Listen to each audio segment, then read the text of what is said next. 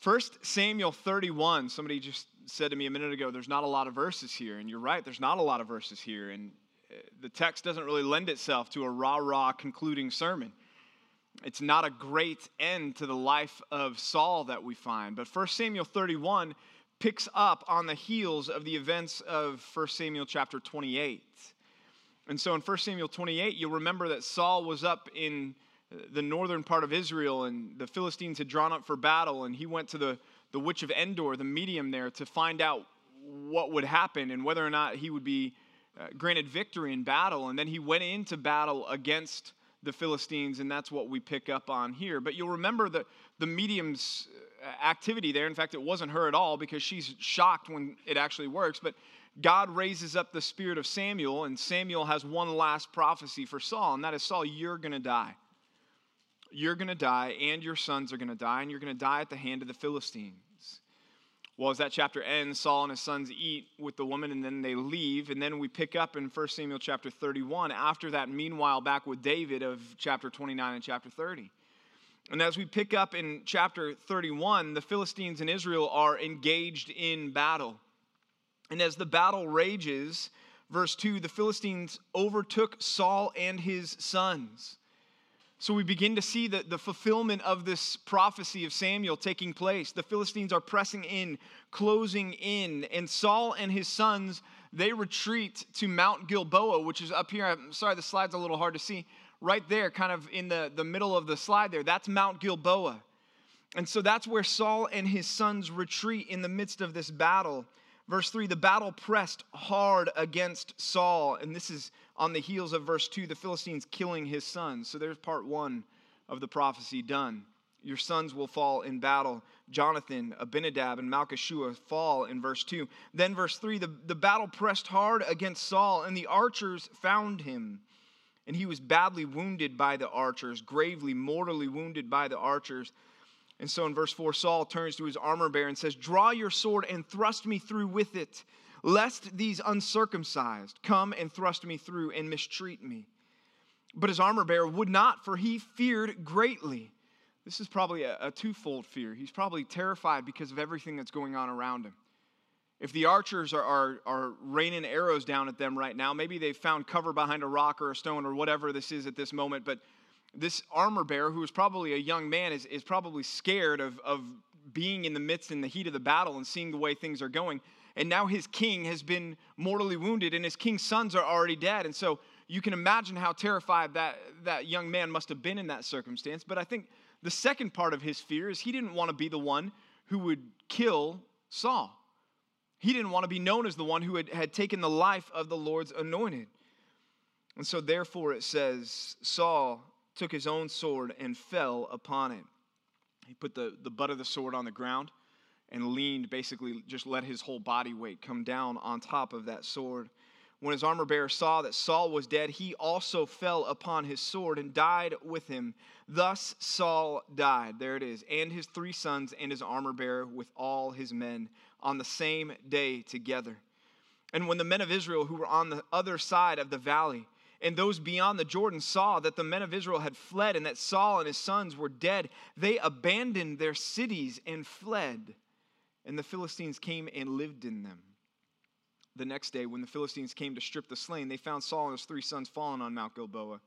So they cut off his head and stripped off his armor and sent messengers throughout the land of the Philistines to carry the good news to the house of their idols and to the people. They put his armor in the temple of Ashtaroth, and they fastened his body to the walls of Bethshan. But when the inhabitants of Jabesh Gilead heard that the Philistines had done to Saul, all the valiant men arose and went all night and took the body of Saul and the bodies of his sons from the wall of Bethshan. And they came to Jabesh and burned them there. And they took their bones and buried them under the tamarisk tree in Jabesh and fasted 7 days. So we read this account, 1 Samuel 31, and we have to push back from the desk, so to speak, and say, okay, God, what do we do with this? I mean, certainly there's the elements of great doctrine and theology that are here, that God fulfills his promises. That God is a God who, when he says what he says, he does what he intends. Saul, you and your sons are going to die. 1 Samuel 31. Saul and his sons die at the hands of the Philistines in fulfillment of the prophecy. But as we read, the highlight of this text is these valiant men from Jabesh Gilead. But how do you preach a message on go out and be valiant men? Go find the naked bodies on the walls in your life and bring them down and go burn their bodies and bury their bones. I mean, that might fly in some churches, but come on, right? How are we going to craft a message out of 1 Samuel 31? This is a total defeat for the Israelites. In fact, so bad that the other men in the surrounding area see what takes place and they run for their lives. It's over. Our king is dead. His sons are dead. The Philistines come in and they chop off Saul's head and they remove his armor. And we learn from 1 Chronicles 10:10 that they not only put the armor in one of the temples to their gods, they also take his head and put it in one of the temples to their gods, and they strap his stripped body to the walls. It's not a text that is easy for us to look at and say, oh yeah, this is where we should go with this. But this is the end of the life of Israel's first king. The first king that, remember, they chose over and above the warnings that they were rejecting God. In fact, in 1 Samuel chapter 8, verse 7, when Samuel had gone to the Lord and said, Lord, the people want a king, God responded and said, obey the voice of the people in all that they say to you. Why? Because they have not rejected you, they have rejected me from being king over them. See, Israel rejected God and chose Saul. And Saul had his moments of greatness, that's undeniable, but they were ultimately overshadowed by long stretches of egotistical madness. And so we've spent the majority of this last year in 1 Samuel looking at what we get when we substitute our trust in God for trust in man. His wisdom was inferior. His strength was inferior. His military power was inferior. His glory was inferior. And finally, we come to the end and we see this king, this mighty king of Israel, left headless and naked as a billboard to everyone who would pass by of what it looks like when you put your trust in men. So this morning, I'd like to remind us of God's trustworthiness, of his reliability, of everything that he is and that no man, no ruler, no human king can claim to be. So if you would, grab your Bibles and let's jump to Revelation 1:8. Revelation 1:8 with the backdrop of 1 Samuel in mind.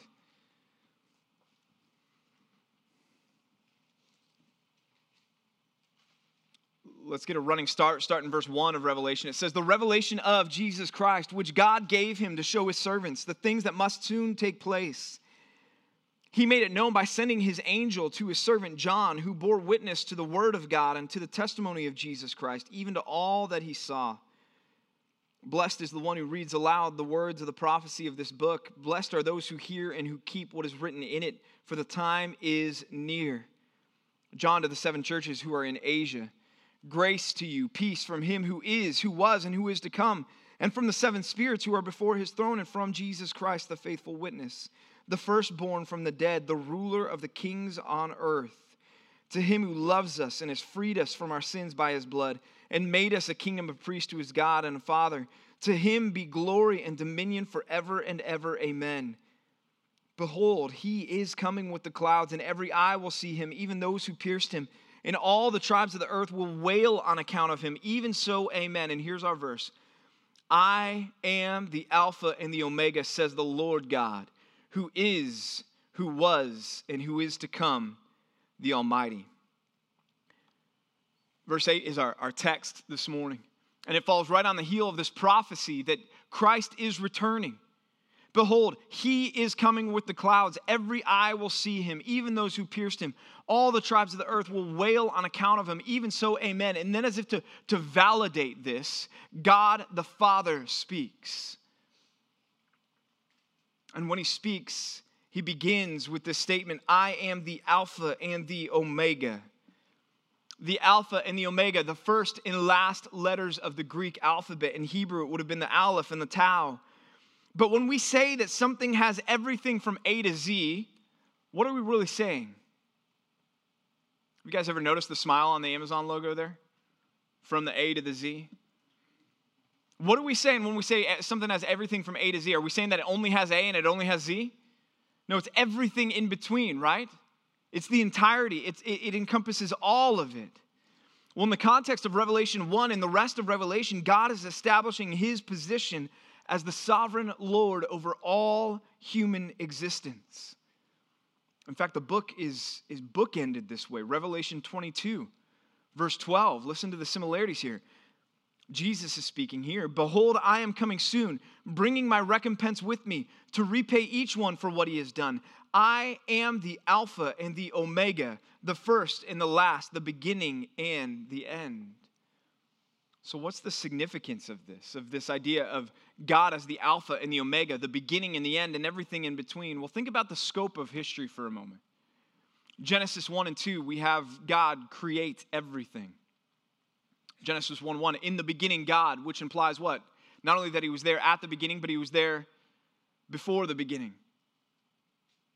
Genesis 3 through Malachi 4, we have the history of God's people, his chosen people Israel, that he called out for himself. So you go from the forefathers, so you go then into the time of the kings, and then you go into the time of exile and the time of the prophets, and throughout this, God is orchestrating the events of history around his chosen people, Israel. How about the Gospels? There we have God take on flesh in the form of God the Son, Jesus Christ, taking on humanity, living amongst us, living a perfectly obedient life, going to the cross for our sins, raising from the dead. God divinely, sovereignly orchestrating those events. How about in the epistles? We have the instruction and the doctrinal formation of the church taking place. God raising up men like Paul, like John, like Peter, like James, to write these letters to the church so that the church would know how to operate and what's right and how to go about their business of being the church of God. And then finally we come to Revelation and we see God lay out for us very clearly, here's what's coming. Here's what's coming. And through it all, God is there. In fact, there has never been a moment of created or uncreated history wherein God has not been ruling, where he's not been directing, where he's not been present. Israel didn't knock him off the throne when they went to Samuel and said, we want a king. Nebuchadnezzar didn't knock him off his throne when he came into Jerusalem and ransacked the city. The Pharisees didn't knock him off the throne when they crucified Christ. Nero, Muhammad, Hitler, Nietzsche, Mao, Castro, Kim Jong-un, Osama bin Laden, and so forth and so on. No one has knocked him off his throne at any point in history. He has been sovereign over it all. And so for you and me, as we consider 1 Samuel, and we consider the folly of putting our trust in a human king, and need to be maybe reminded of why it is that we need to anchor ourselves solely to God. The first reason this morning is we need to bow before his sovereignty. Bow before his sovereignty. He is the author of everything, the author of life, the author of death, and the sustainer of everything in between.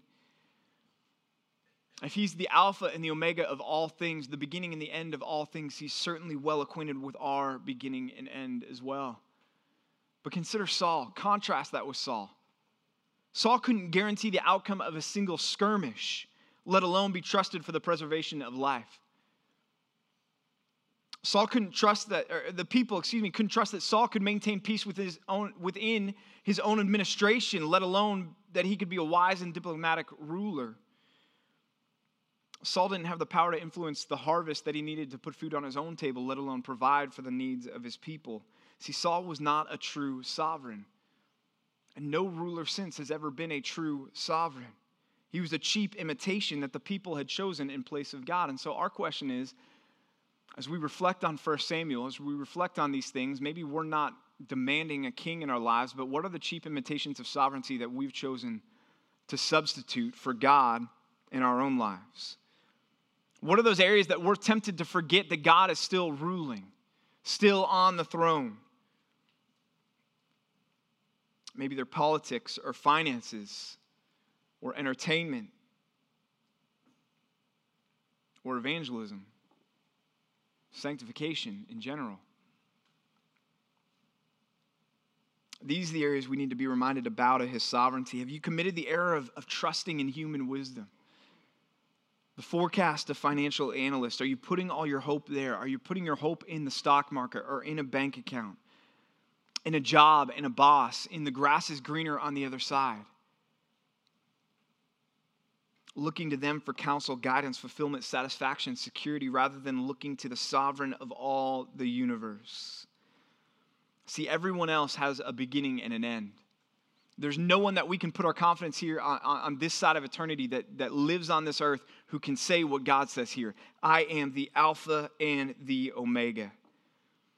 Pastor Mike's been preaching about this concept, hasn't he? Luke chapter 21, he's been going to it a lot about this idea that, man, some pretty scary things are coming, but we can continue to have confidence that God is still ruling, right? Anybody feel the earthquake yesterday? Okay, I didn't. You know how I knew about it? Facebook. Man, it blew up. Earthquake, earthquake, earthquake. Pastor Mike was preaching about this. Here's the earthquake. Look, if a kid from Texas didn't feel anything happen, this is not the earthquake we're talking about. But at the same time, I mean, think about that. Look at what a tiny little earthquake can do to us. God's still ruling. Or imagine being in Hawaii right now with those volcanic fissures opening up in the ground. And now all of a sudden, does it matter who's sitting in the White House at that point in time? No. Does it matter if we were in a nuclear deal or not with Iran at that point in time? No. I mean, we've put so much confidence and so much trust in human rulers, human agendas, human goals, and it's not wrong to be involved in those things, but if that's where our confidence is, if when we get that uneasy feeling in the pit of our stomach, we have to retreat to say, well, the right party is in office to comfort ourselves, we're missing the boat, guys. We need to come back to this idea that God is sovereign over everything and bow before his throne, his agenda, his will. I'm the Alpha and the Omega. He continues, who is and who was and who is to come. He is, was, and is to come. This phrase points to God's immutability, his unchanging nature. It alludes back to Exodus chapter 3, verse 14, where God said to Moses, I am who I am. I am who I am. There's a lot going on in that verse that maybe we don't pick up on it at the surface there. Notice God doesn't tell Moses, I am who I will be. Or I am who I am today. I am who I was yesterday. No, present tense. I am who I am, and I will always be who I am right now. In fact, even the rabbinic commentators on the Old Testament picked up on what he was saying there. They translated this verse in the Jewish commentaries. One of them translated it this way: I am now what I always was and always will be. That sounds pretty familiar. Sounds pretty close to Revelation 1:8. How about this one, though? Another rabbinic commentator said, this is how we should understand Exodus 3:14. I am who I am. I am he who is and who was, and I am he who will be. That's almost word for word what we find God saying in Revelation 1:8. See, God is unchangeable. Who he is right now is who he was when he said, let there be light. And it's who he will be when he brings everything to its full and final consummation. His person, his character, his integrity never changes. His promises will never void. His thinking will never evolve on a subject. He will never learn anything. And his attitude towards us, his creatures, is not capricious. Wouldn't it be great to have a ruler who was immutable, who was unchanging, who you could trust to be the same today as he was yesterday and will be tomorrow? Think about Saul's progression as king. When David went to anoint him, where was Saul? Hiding in the baggage, right? So they drag him out from the suitcases. In fact, some of Israel's going, this guy? Really? Well, then he leads Israel boldly and courageously under the power of the Holy Spirit. The Holy Spirit rushes on him. He goes to rescue the men of Jabesh Gilead. And that's why they come back and take his body down from the wall in 1 Samuel 31. And so he leads boldly there. He goes from the luggage to leading boldly. But then, unfortunately, in 1 Samuel chapter 15, you remember the story with the Amalekites. Saul's pride begins to creep in. His arrogance begins to creep in. And he forgets that it's God who grants him his victories. And Saul begins to take credit. He disobeys God. He begins to rely on himself. Well, and then towards the end, we find Saul in a jealous, blind rage. He's taken 3,000 men and going after 600 men. Really going after one of those 600 men. And then we find him desperately turning to an evil medium in chapter 28 because God has totally withdrawn any counsel from his life. And then we find him in one last grasp at fleeting dignity, take his sword and fall on it on Mount Gilboa. Saul had his ups and downs, didn't he? Certainly we couldn't look at Saul and say, hey, Saul was an immutable ruler. Think about it. Think about any of our world rulers. Think about any of our presidents, politicians. Who they put themselves out to be during campaign season. Then they get elected and take office. And maybe they fulfill some promises for a while. But then they realize, hey, I've got to get reelected. And so you see this amorphous movement through a lot there, depending on whether or not it's campaign season. How about this from the Washington Post in 2015? When President Obama said during the 2008 campaign that he did not support marriage for same-sex couples, he only did so because it was politically expedient. David Axelrod writes in his new book, Believer, My 40 Years in Politics According to Time. Obama publicly opposed same-sex marriage for years after that. In fact, until an interview with ABC News in 2012, which also just so happened to be the first year that support for gay marriage crested opposition, data from Pew shows that the year Obama was and the year Obama was campaigning for re-election. What's he saying there? He's saying, look, Obama was against gay marriage until it became unpopular to be against gay marriage. And then he swung the pendulum the opposite direction. Why? Because he wanted the votes. So we don't have rulers that are immutable, rulers that are unchanging. But God never changes. He's the same today as when he first said, let there be light. In fact, one of the greatest forces of change for anyone is what? It's time, isn't it? In fact, we'll even say, give it time, he'll come around. You can't say that about God. Why? Because time is a created construct, and God exists outside of time. God is everywhere present at all times. The passage of time has no effect on God at all. Cultural trends can't affect him. Changing morals can't affect him. It's impossible for him to learn anything, to be enlightened, to be caught off guard. It's impossible for him to change. So for you and I, in a world of failed promises, in a world of leaders who we can only trust so far, we can fully trust in, we can fully rely on God's immutability. Rely on his immutability. Think for a moment how this impacts this doctrine of God's unchanging nature, that he is never altered. Think about how that impacts our view of his promises. 1 John 1:9, if we confess our sins, what's the promise? He is faithful and just to forgive and to cleanse us from all unrighteousness. Praise God, that will never, ever change.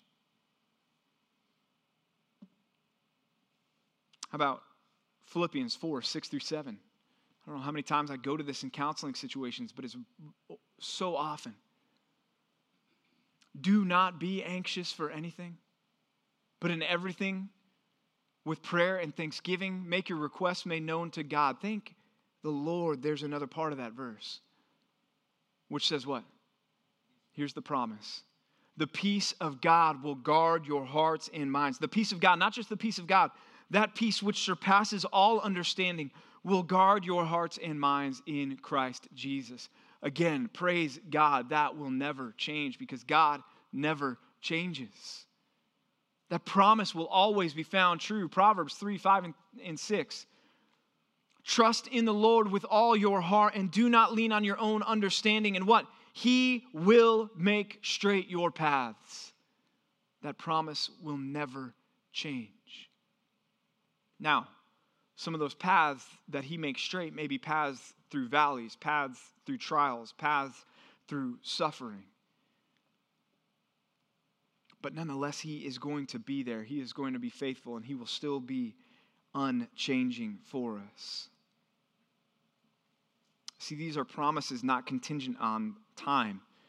They're promises that are sure, that are guaranteed because of the character and integrity of our King, of our God. He will always save, always forgive, always give us that peace, always make our paths straight. Again, ask David how immutable Saul was. David goes from playing the harp in Saul's chamber to dodging a spear in a matter of seconds. David goes from running from Saul and Saul pursuing him with 3,000 men to seeing Saul repent of his pursuit of him, only to turn around and chase him again the next day. Hebrews 13:8. Hebrews 13:8. Jesus Christ is the same yesterday, today, and forever. We have that immutable ruler. We have that unchanging ruler. And so it doesn't matter. Yes, we can be thankful that there are presidents that are going to be kind towards the preservation of life or kind towards the protection of religious liberty and religious freedom. Praise God and thank Him for that. Let's rejoice in that, absolutely. But let's bear in mind that presidents change every 4 to 8 years. Congress can change with a re-election. Laws are going to come. Laws are going to go. Markets rise and fall. Leaders depose and are deposed. Our God is the only one who reigns unchanging. And so we can trust Him. We can put everything that we have in the basket of God's sovereignty, and He will come through. I'm the Alpha and the Omega, says the Lord God, who is, who was, and who is to come. And He ends with these 2 words, the Almighty. The Almighty, the Almighty One, the all-powerful One, El Shaddai, the omnipotent One. This is attested to time and again in the Scriptures. Job 42, verse 2. Job 42, verse 2. I know that you can do all things, and that no purpose of yours can be thwarted. It's an amazing statement. And I think it rolls in one ear and out the other for us because we sit here in a church that's doctrinally and theologically sound and we get this, okay, the doctrine of God's omnipotence, great. But think about that statement that Job makes there. You can do all things. Think about how that should invade us and impact our perspective on a struggling relationship that we have, whether it's with a spouse or with a child or another family member. God, you can do all things. You can bring reconciliation here. Or if it's a loved one who's not walking with Christ, who doesn't know Christ as their Savior, and it's been years of us going to them, sharing the gospel with them, and we've seen no movement at all. Can we come back to a verse like Job 42:2 and say, God, I know you can do all things. I'm not talking about name it and claim it, right? We're not saying, okay, God, you can do all things, so I'm going to claim this and you're going to do this. I'm saying, do we have the confidence? Do we have the hope? Do we have that sustaining trust that God truly can do all things so that as long as we have another day, we're going to hit our knees and we're going to pray that He will one more time? He's the Almighty. Jeremiah 32:7, this isn't any man saying this about God. Now this is God speaking. Jeremiah 32:7, behold, I am the Lord, the God of all flesh. Is anything too hard for me? That's the rhetorical question of all rhetorical questions. Is there anything I cannot do? And all of God's people said no. Luke 1:37, nothing will be impossible with God. Nothing will be impossible with God. None of these statements can be said about a human ruler. Certainly none of them were true of Saul. Psalm 115:3, our God is in the heavens. He does all that He pleases. Isaiah 14:24, The Lord of hosts has sworn, as I have planned, so shall it be. As I have purposed, so shall it stand. Daniel 4:35. All the inhabitants of the earth are accounted as nothing. He does according to his will amongst the inhabitants of the earth, and none can stay his hand or say to him, what have you done? If you want more for later, Psalm 8, Psalm 19, Psalm 139, Genesis 1 and 2. The Almighty. In the beginning, God said, and there was, and it was good. The Almighty. You know, Saul had moments of might, moments of victory, moments of glory where he could flex his muscles, but even in those moments, any power, any might, any strength that he had was first derived from God. And in his better moments, he understood that. You remember after he was anointed king, and those people were saying, why is this guy going to be our king? And then he goes out and leads Israel into victory, and he comes back, and the people tell Samuel, hey, let's get all those people that were questioning Saul's kingship and whether or not he should be king. Let's get them and kill them. And Saul responds and says, not a man shall be put to death this day. For today, what? The Lord has worked salvation in Israel. We saw this last week with David. 1 Samuel 29, he goes and he gets all of his wives back, all of the men's wives back, all of their possessions back, everything back. And he comes home and his men are going in front of him saying, this is David's spoil. And David says, no, it's not my spoil. God has worked this victory. This is the reality that Saul would eventually forget, that led him to his downfall, to his boastful pride and his willful ignorance of the Lord's counsel. This is what led him to that hilltop on Mount Gilboa and with the opportunity to choose between death by the Philistines or death by a sword. See, Saul had no power that was not first from the Lord. Saul didn't even have the power to pick up his sword and fall on it, apart from God's sovereignty. It's the same for every ruler that has ever existed since. Daniel 2:20 through 21. You guys remember that dream that Nebuchadnezzar had with the really weird-looking statue that would have been super unstable? He panics, Nebuchadnezzar does, calls his wise men in and says, tell me both my dream and the interpretation. They say, that's impossible. And so he says, great, I'm going to kill all of you. Daniel goes and says, hey, give us a minute. Goes back to his room. They pray. He pleads with the Lord, Lord, give us the answer. You're able to do this. God responds and gives him the content and the interpretation, but it's not that I want to focus on. I want to focus on Daniel's response. He says this, Daniel 2:20 and 21. Blessed be the name of God forever and ever, to whom belong wisdom and might. He changes times and seasons. He removes kings and sets up kings.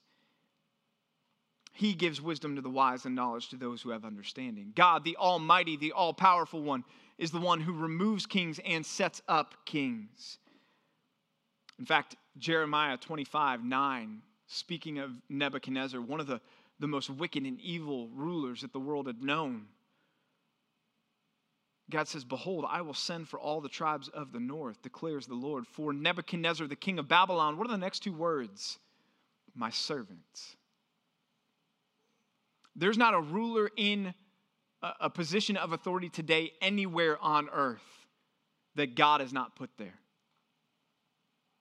There's not a ruler on the face of this planet who has not first sourced his power from God, the Almighty, the all-powerful one. So for us as his followers, his people, his children, we need to not only bow before his sovereignty and rely on his immutability, but we get to exult in his omnipotence. Exult in his omnipotence. Exult, it's a weird word for us, but it means to feel joy, to rejoice in, to feel exuberance about. Because we get to consider that our God is the all-powerful, the almighty God of all creation, the God who has put every ruler in their place. And so when Kim Jong-un throws a fit, or when the political offices here change hands, we don't have to panic. We can rejoice in our all-powerful God who sets up and tears down kings. That our God has no rival. That our God has no one who can stay his hand. It definitely wasn't true of Saul. But let's bring it down to street level for us. God's omnipotence. Why else can we exult and rejoice in God's omnipotence? Because think about what God is doing for you right now. What his word says that he's going to do for us.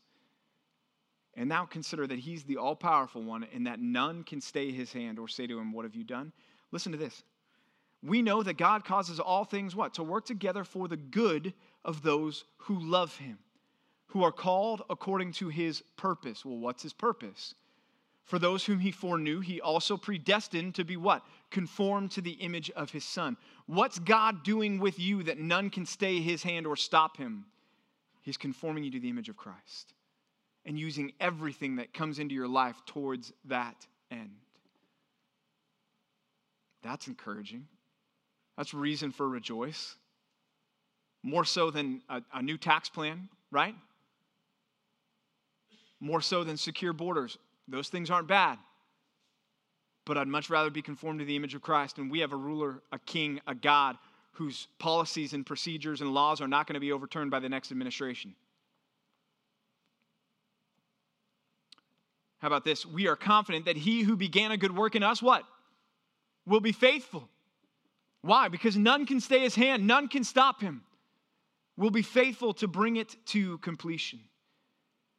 This all-powerful one, he's also the one who's blessed us in Christ with all the heavenly blessings, every spiritual blessing in the heavenly places. He's also the one, according to his power, who has predestined us for adoption as sons.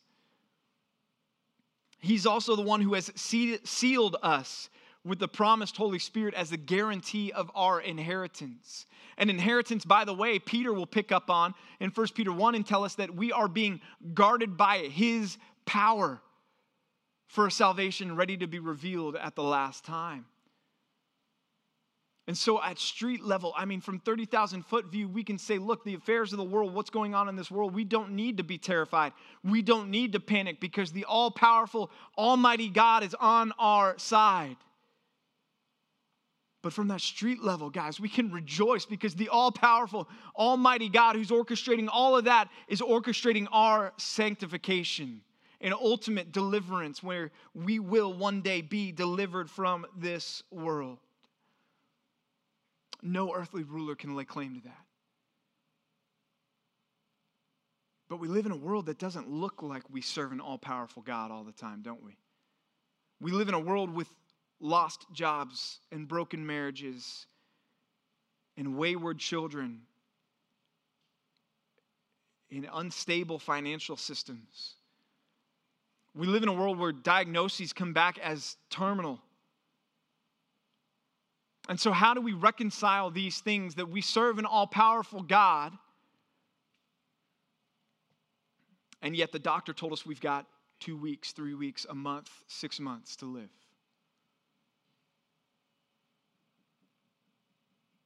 I'm going to suggest that none of those things challenge or compromise 1 ounce of God's power. Because he's not promised us anywhere that he will overcome financial burdens, broken relationships, lost children, or cancer this side of eternity. But there is a day coming when our all-powerful God will deliver us into an existence that's unlike anything else.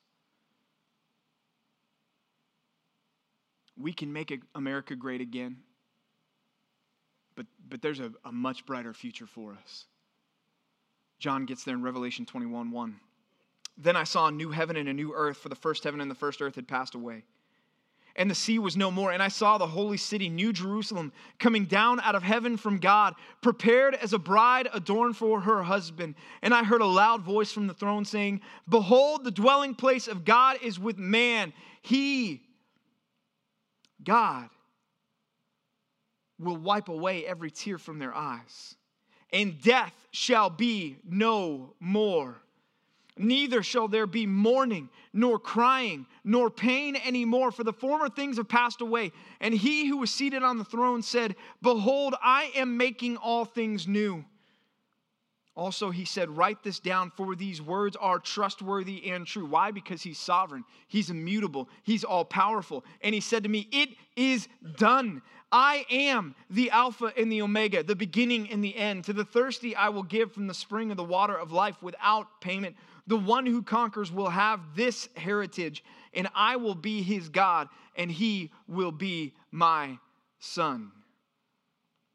It is done. I am the Alpha and the Omega. He's saying you can bank everything on this future.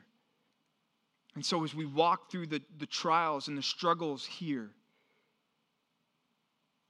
we need to remember that the all-powerful God is preparing this for us, which is better than if we were to have a life of no pain on this earth. Better than if we were to live with flush pockets every day for the rest of our lives. Better than to be healed.